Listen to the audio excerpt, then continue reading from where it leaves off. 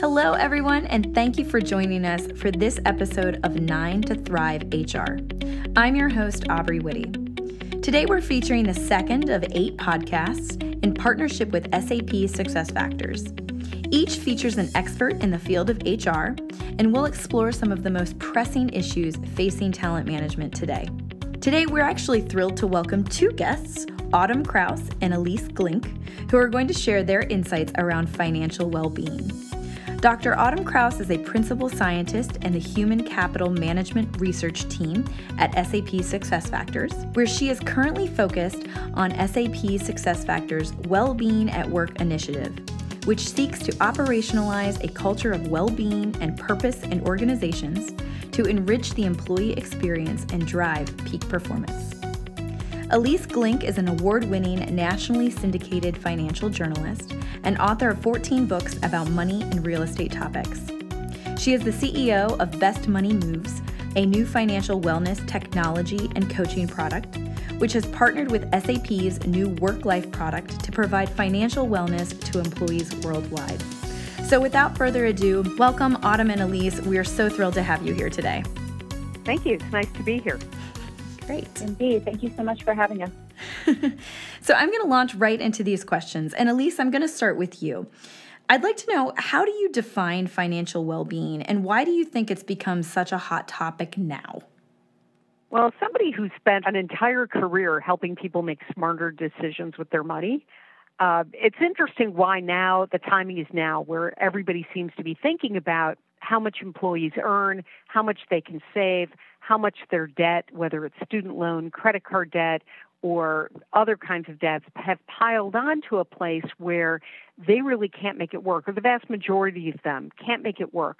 And so when you ask about financial well-being, my sense of that is, how secure do you feel financially? Can you get all of your bills paid at the end of the month? Can you put away something for retirement? Do you feel like you're moving ahead down the path of your life and achieving the kinds of financial goals that you set out for yourself, whether you think they're crazy or just normal or, above and beyond or not even? Financial well-being is about how comfortable you are and secure you feel with your finances. But for how it's become this top topic, I think as we've seen millennials move into the workforce with the largest amount of student loan debt that any generation has ever had, we're also at the same time seeing Gen X struggling because they're really not making the kind of money they thought they would. Overall, we're not seeing incomes rise as quickly as I think all of us had hoped, given how hot the U.S. economy is. And so I think that employers who are thinking about their workforce and want the best for their workforces and want to keep them engaged and keep them employed and not have as high turnover issues are now looking to financial well-being as being the last frontier that they need to tackle in order to have a happy, secure, and productive workforce. That's great. I liked your comment about kind of feeling the pressure in a way that maybe in previous generations it has not been so front and center as what it is right now for millennials in the workforce, for Gen X, et cetera, and having that sense of control, which we know from a large body of psychology research that control is a really important element in feeling empowered and in control of my own life. So kind of translating that to financial well-being. This kind of brings up my second question, and Autumn, I'm going to tap you here for this. When you look at SAP SuccessFactors' broader well-being at work initiative, where does financial well-being kind of fit into that puzzle and into that framework? Yeah, absolutely. Thanks for the question. And we do have that broader Well-Being at Work initiative, which in the introduction you shared our vision around this operationalizing a culture of well-being and purpose in companies. And one of our guiding principles associated with that initiative is to recognize that well-being occurs at both the individual level and the organizational level. And so this idea of financial well-being really shows up in both lenses, at the individual level and the organizational level. First, at the individual level, we spent probably the past 6 months undertaking a research project to go back into the well-being literature, into what we know from organizational science, and be able to define what those key components of individual well-being are. And one of the facets that we identified as a part of our initiative is this idea of resources. So employees having the resources needed to invest in their well-being and also to achieve high performance and have engagement in their businesses. And a part of resources is financial aspects. So having the financial resources or the financial well-being to be able to thrive both at work and at home. So that very clearly is spelled out in our model of individual well-being, this aspect of financial well-being. And then additionally, at the organizational level, we have a lot of different components that represent the underlying elements of an organizational well-being culture. So things like company purpose, company practices, and I think we'll get into it a bit more later, Aubrey, but the idea being here that the company has a huge role to play in trying to foster positive financial well-being of its employees. And that will be through the benefits offerings, for sure, that we'll talk more about, but also their compensation practices and schemes, which I'm sure I'll bring up later as well. So overall, I just would like to emphasize that this idea of financial well-being has elements at the individual level and also the organizational level. We wanted to make sure that it was adequately represented in our model because it is so important to companies and individuals at this point. And that's really why we partnered with Elise and Best Money Moves as well as experts on this topic to slot in their area of expertise and resources into our broader initiative. Great. Thank you. Well, and speaking of their area of expertise, Elise, I know that you've spent your whole career, talking with people and understanding and helping people that are in or under financial stress. And so I think that all of us, though, have our own perspective or an idea in our head about what that person typically looks like and who they are. But can you help us understand that there might be different profiles of employees that are under financial stress? How do we identify who those people are? What are some of those examples that you can share? First of all, there is some truth behind the stereotypes. So when you think of millennials, they do have a lot of student debt. In fact, Americans today have $1.4 trillion worth of student loan debt. But it's not only at millennial levels. So you might think that if you have a large millennial employee base, their primary concern is student loans, where if you have also have some baby boomers, you might think they're only concerned about retirement or maybe healthcare issues. But in the reality is that as we move through decades of our lives, the financial stressors that we have begin to pile up, and it actually works into a perfect bell curve. So in your teens and 20s, your financial stress starts to grow, and you add in things like student loan debt, credit card debt, and you get into your 30s and your 40s and now 50s, because millennials are time shifting everything 7 to 10 years, and you see that in addition to student loan debt and credit card debt, now you've got an auto loan and you've got insurance issues and you've got kids, and now there's all the incumbent kid activities. Maybe you decided to buy a house, and so that becomes its own line item. And maybe you're starting to think in your 40s and 50s about retiring at some point in your life. And so you can see how these financial stressors start to build up. And so, what you're normally thinking of, or the stereotypical thing that you think of, which is, for example, that millennials don't have healthcare issues, in fact, they do. Everybody has all different types of concerns. And for employers who are shifting more of the healthcare costs to all of their employees, this is a relatively new thing that's happened over the last 10 years, where we've gone from 7% of companies in 2009 that offered high-deductible healthcare plans to now 70-something percent plus, and moving to the direction of 80%, where they've now shifted those healthcare costs and concerns onto the backs of their employees, which just ratchets up all of the other stressors. And so one of the things we've seen in our research, and that I've seen personally in the work I've done with people over the course of my career, is 1 plus 1. So one stressor and you add another stressor can actually equal the financial stress of 3 or 4 different stressors at any one period of time. It's exponential growth. And so employees are really starting to buckle, and I think this is something that every employer needs to be thinking about. That's kind of a downer, Lisa. I'm so sorry that it's hard, and you can imagine if you're the person actually suffering from financial stress and you don't feel like you have any of the knowledge or tools to help you get out of it. And so what we're seeing is that employers are partnering with their employees. The ones who are really progressive are buying products like Best Money Moves, and they're giving it to their employees to help them identify what is the hottest or biggest pain point that they have, the hottest financial stress or biggest pain point, and dealing with how to dial that down. That's what the most progressive employers are doing. And then they're bringing in niche products, like they're bringing in a student loan debt reduction product, or maybe they're helping employees by giving them access to earnings faster, or they're trying to get rid of payday loans by making the employer the lender of choice and having employees borrow against themselves because they're actually offering it at a tremendous discount. So there are a lot of things that progressive employers are doing once they recognize what's causing the pain point for their employee populations. Yeah, and it really resonated with me when you said that, every generation can have concerns around the same topic, healthcare, for instance, but it manifests differently depending on where you are in both your life and career. So nobody is really immune to this. It's just a matter of, how that cumulative effect adds up for where you are versus where your parents might be, for instance. So, well, you asked earlier about why now is the time, right? Why are employers now thinking about this?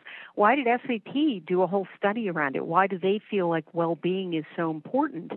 And it's because we've reached 10 years after the financial crisis, which was a global phenomenon, we've actually reached a crisis point in this country where we have the lowest level of unemployment in 60-something years.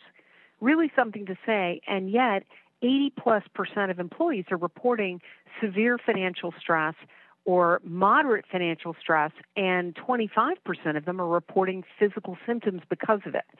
And so when you look at how employers are deciding to make a move now and why the progressive employers are making that move, it's because the ROI to them is 10x what it is to the individual employee. So you see this huge ROI in dealing with the financial stress and you see the results in terms of unexplained absences from work starting to reduce. You see healthcare costs and outcomes starting to reduce. You see turnover starting to reduce.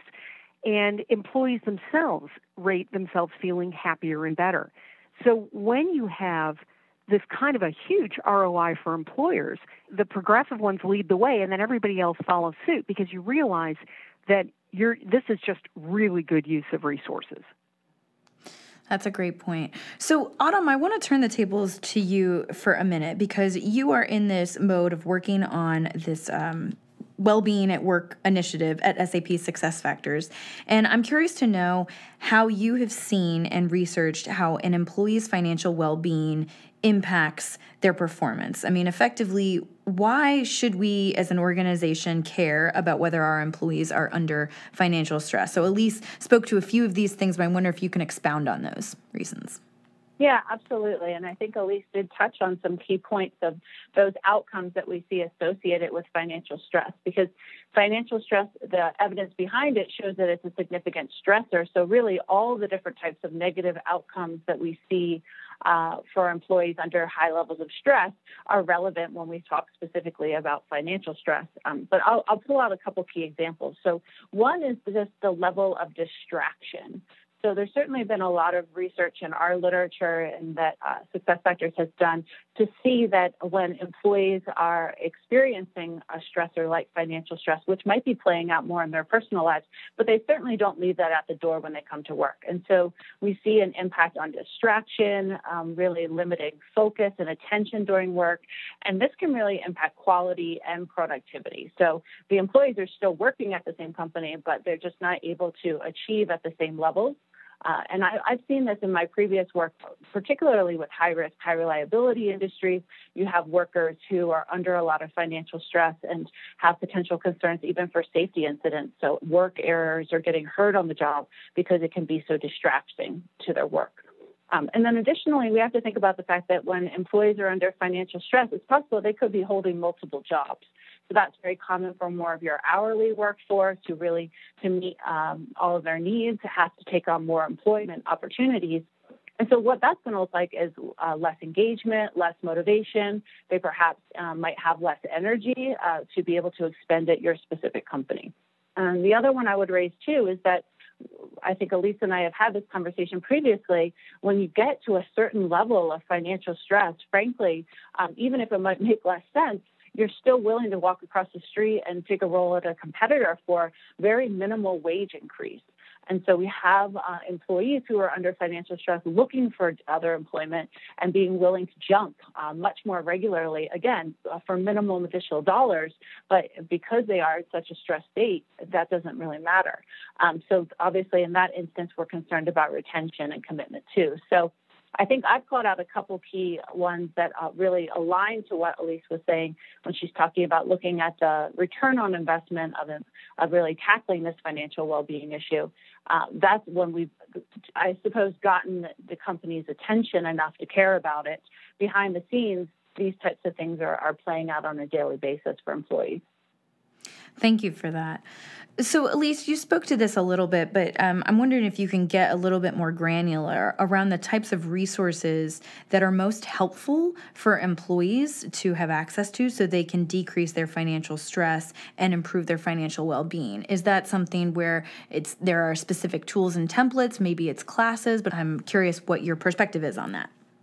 Sure. So the reason that we design Best Money Moves around pain points and not around courses is because very few people have the time to do a course. And secondly, learning in a course like Mode may or may not actually give them the information they need to solve the problem they have today.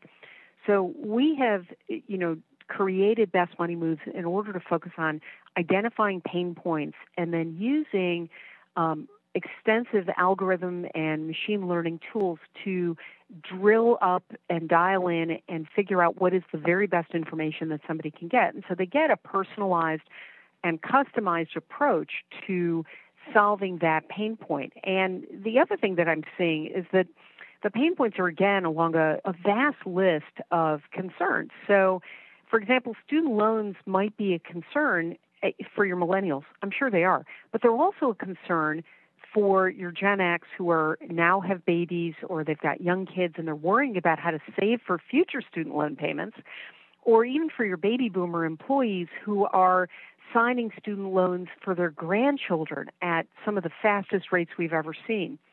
The answers to solving each of those concerns are different based on not only who they are, but how old they are and what the responsibilities are. And so we found that, taking a course that says, here's your guide to student loans is great, but it doesn't really help people who are, say, baby boomers who are, trying to make a decision about whether to co-sign a student loan or dip into a 1031 tax-free exchange account in order to help pay those bills.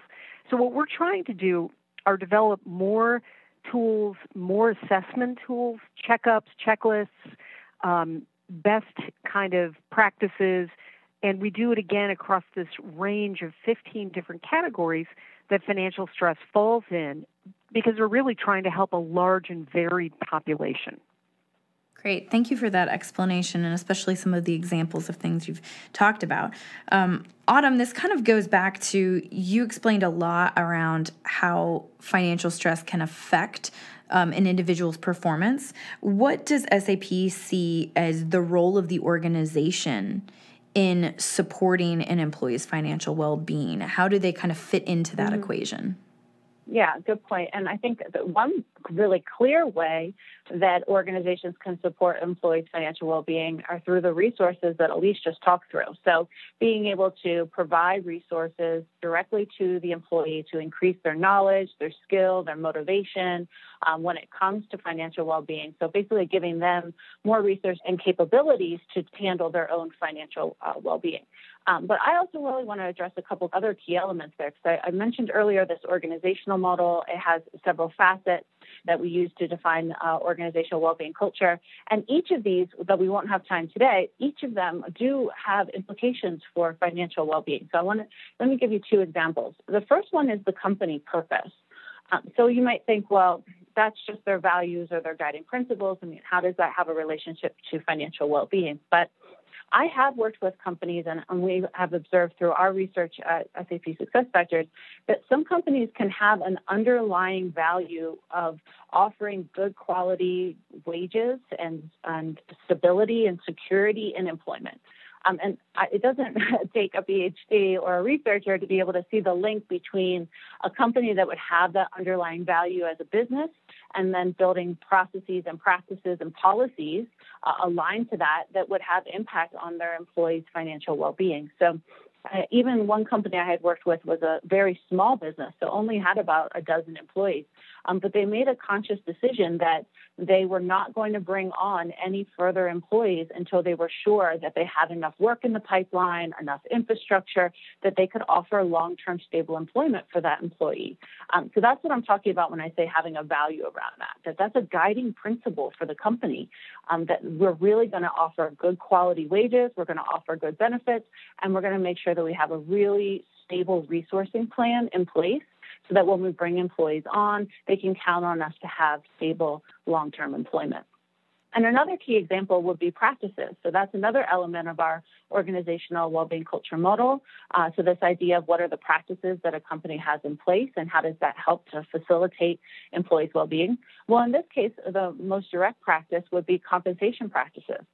So we recently did a study as the Human Capital Management Research Team. My colleague Lauren led an effort to better understand companies' compensation practices.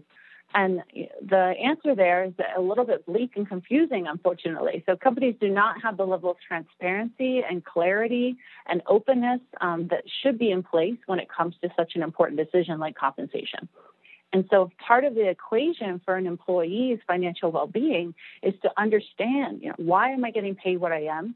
What's the prospect that I could get paid more in the future? What do I need to do differently? Or what role do I even have in influencing whether I could make more money? Those are the information that would be helpful to employees to increase that level of clarity of what their financial situation looks like in the company they're currently at. So that's another key role that organizations could play in the design of their compensation practices to foster positive financial well-being of their employees.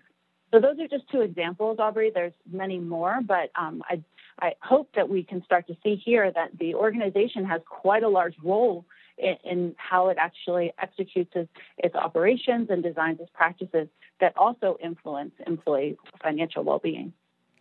Yeah, I really appreciated how you kind of brought in different areas and different topics that can have an impact on these things, like the performance management function, like the transparency around comp and benefits to make sure that everybody's kind of on the same page and they have that knowledge.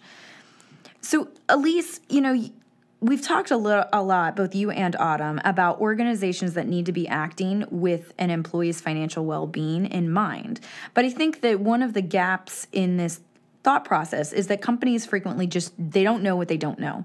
So I'm wondering if you can comment on the types of data that companies can access or can collect to get more insights into what the financial status and well-being is of their employees, so they can make those right choices and they can actually implement programs that, to your point, addresses the pain points that employees actually have. Sure. I think it's really important that employers talk to their employees and ask them what it is that's bothering them. And one of the things that we do inside Best Money Moves is we actually, as I said earlier, measure financial stress in 15 categories. We provide that back in real time to HR managers in the form of a dashboard. And so they see the stress levels of their employees in all these different categories. And we've had employers say to us, like, for example, for our customers in Denver, where housing is really hard to find, in some cases even harder than San Francisco. And they said, wow, we had no idea that was, we knew sort of intellectually that was a problem. We didn't know it was an 8 out of 10. And we really need to get on that and find some additional programming for our employees. So they really need to see sort of, usage. They need to see stress levels. We find it's very helpful. Our employers ask for credit scores. They don't see individuals' credit scores, like Autumn, I wouldn't see yours, for example, but you see across the, baseline of your entire population, what credit looks like and, the high and the low credit scores. Again, it's completely anonymous data so that you have a sense in real world terms of how you can actually measure whether reducing financial stress has that kind of impact. I think it's also important for employers to identify in their own world, where cost centers are running amok. And for many employers right now, that's in the healthcare arena. designing tests where you can measure financial stress against healthcare costs and outcomes, or against workplace accidents, as Autumn brought up earlier, or against unexplained absences from work, which we know is a big issue, especially in the United States. Being able to design tests and having a flexible system that allows you to do that, we think is really important. It's why we architected Best Money Moves that way, and it's really unique in the industry. But you need to have the thought leadership behind that to really understand where you want to make that work and how you want to make that work. Great. Thank you for that. And that gives some real concrete things that organizations can think about in terms of understanding who within their population has some of these stressors and what can be done. So, Autumn, we have only a few minutes left, so I want to move pretty quickly here. But you started to talk about some of the different ways that an organization can help employees with their financial well-being. But what about the role of the leader or the employee's manager? If financial stress is an appropriate topic of conversation to be had, what are the questions that they should ask, without digging too far into some places where they should not be talking about? So I don't know if you can give some direction and some guidance around that.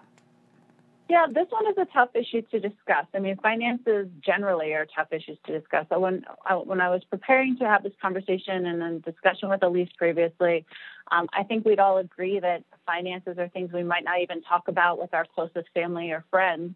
They don't know how much money we make or how well we're doing financially per se. So it's not surprising that this conversation is not going to be one that's probably had quite regularly or even comfortable for leaders. So the way that I would approach this quite simply is similar to what I started to reference previously around compensation.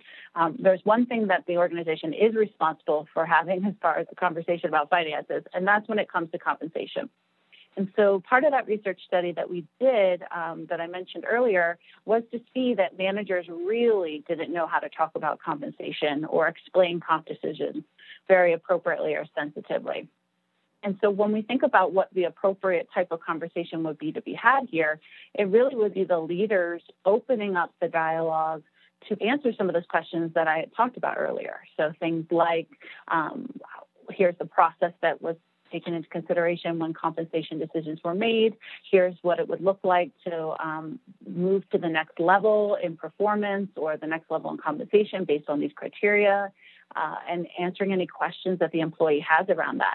Sometimes when we work with leaders and we think about what a good leadership looks like, it's really just creating the space for the employees to be able to give their input, ask their questions, and perhaps be able to disclose some things that are happening for them personally that might even be short-term that a leader can perhaps even help with in some way.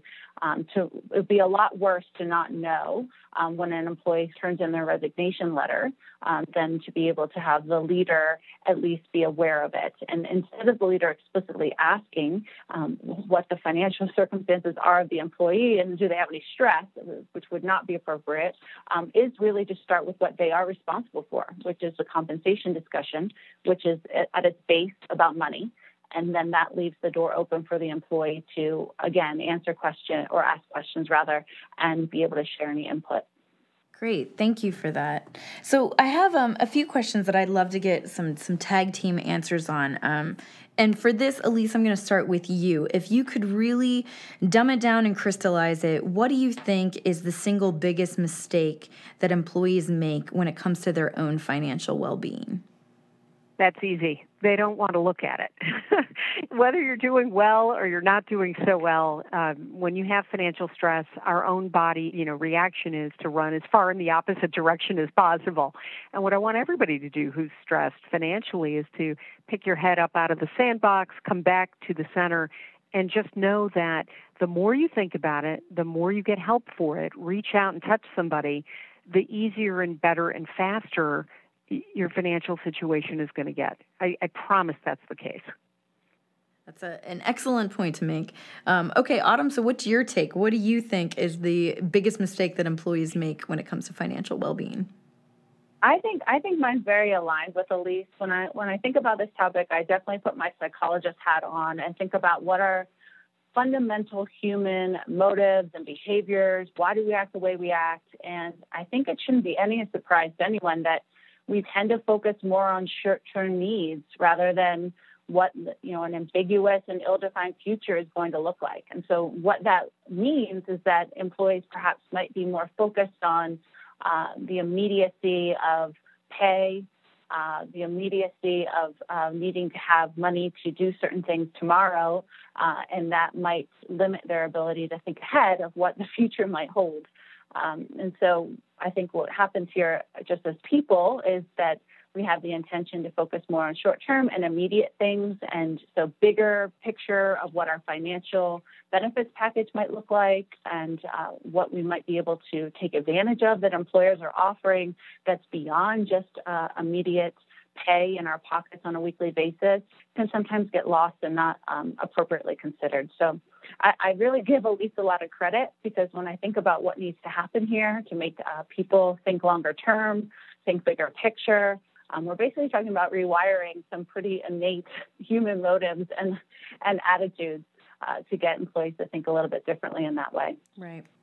That's great. Thank you. Now, Autumn, if I were to turn the question on its head and say, what is the one big mistake you think HR is making when it comes to financial wellness programs, what comes to mind then? Yeah, so what comes to mind is, and I've seen this quite regularly, first, I want to applaud HR because I have seen more and more that this idea of financial well-being is becoming a pillar or a facet of companies' models and how they define well-being. So that's great. But I think the approach that they're using, which is perhaps a bit immature, is this idea of more campaign-driven, one-size-fits-all approaches when we talk about financial wellness. So I've seen a lot of companies run campaigns like, for the next month, let's employees try to pay off as much credit card debt as we can. Or, hey, employees, let's try to pay down our student loans as much as we can by the end of the year. Or let's all rally together and try to increase our contributions to our 401ks. And what I see in those circumstances is that there's quite low participation rate from employees because this isn't really relevant or the most pressing issue, or they don't have the capacity or to do the types of campaigns or that specific ask or target that's been set. But then the employees that do participate actually make what I've seen significant gains on that topic. So what I would really argue here is that HR has some growth to do when it thinks about the really complex and personalized profiles that employees have when it comes to financial well-being, and to move away from these campaigns and different types of challenges, and to set up a system that would work better to meet the employees where they're at in their personal financial journey.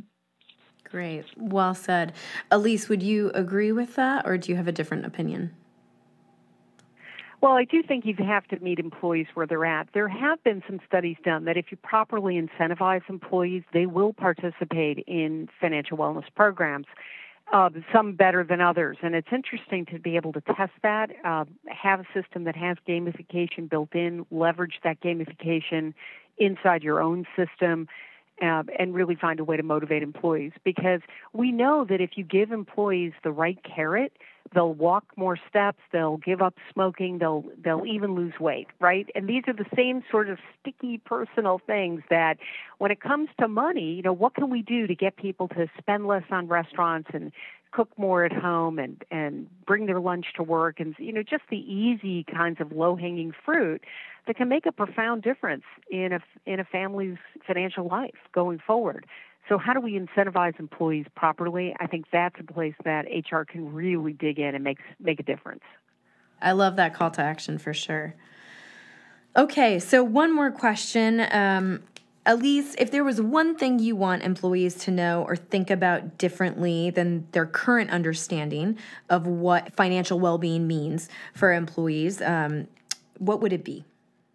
Well, I think I'd like people to know that HR has their back. So I've now talked to hundreds and hundreds of companies around the country, personally, individually, and as well as speaking in large groups. And the one thing that I see is that HR is not your enemy, they're your friend, and they really want to fix this problem. It's emerged as a huge problem that affects every part, as Autumn so perfectly said earlier, every part of the workday, whether it's just productivity or it's workplace accidents or it's unexplained absences or healthcare costs and outcomes. wherever it comes down for that company, HR is there trying to solve it. And I think that we've seen, as HR is evolving into, instead of just being a cost center, but being sort of the driving people first and personnel first sort of environment, I think they're really there to help. And so I'd love for employees to feel like they could reach out and ask for the help that they need. And when you ask, I'm here to tell you, I'm seeing HR step up and go to, the C-level and say, listen, we need to do this for our employees. This is going to make a difference. Great. Thank you. And lastly, Autumn, do you share that perspective, or do you have a different opinion on what the one thing you'd want people to know is? I think I'm aligned in that. I think Elise has painted a really great picture of how HR can support employees in the role that they can play and how they are, to her point, stepping up further to do that. I think the one thing I would emphasize to employers and particularly HR who are listening to this is to really just go back to the interconnectedness between employee financial well-being and the organizational systems and practices. So I would love to see not just the director of total rewards or benefits within HR really advocating for financial well-being resources for employees, but the director of compensation to be alongside them and have a broader, more comprehensive view of how they could adjust practices, policies, offer different types of resources from a compensation standpoint, as well as a benefit standpoint to address this issue. So that's where I've seen it be most effective, is that really interconnected and strategic view across different parts of HR to be advocates on this topic. Great. Thank you both, Elise and Autumn, so much for this conversation and for speaking with us today on a topic that I just think is so important for people to consider and think about, both from a personal perspective as well as an organizational perspective. This has been great. Well, thanks for having me. Yeah, I appreciate the opportunity. Thanks, Audrey. Great. Be sure to subscribe to this podcast if you did enjoy today's conversation. You can find HCI on iTunes, SoundCloud, Stitcher, and on the YouTube channel HCI Talent. If you are listening on iTunes, we'd love to get your rating and your review. It helps other professionals and like-minded people discover our program. We'd like to close by saying thank you to our listeners for spending some time with us today. From all of us at HCI, thank you so much for listening.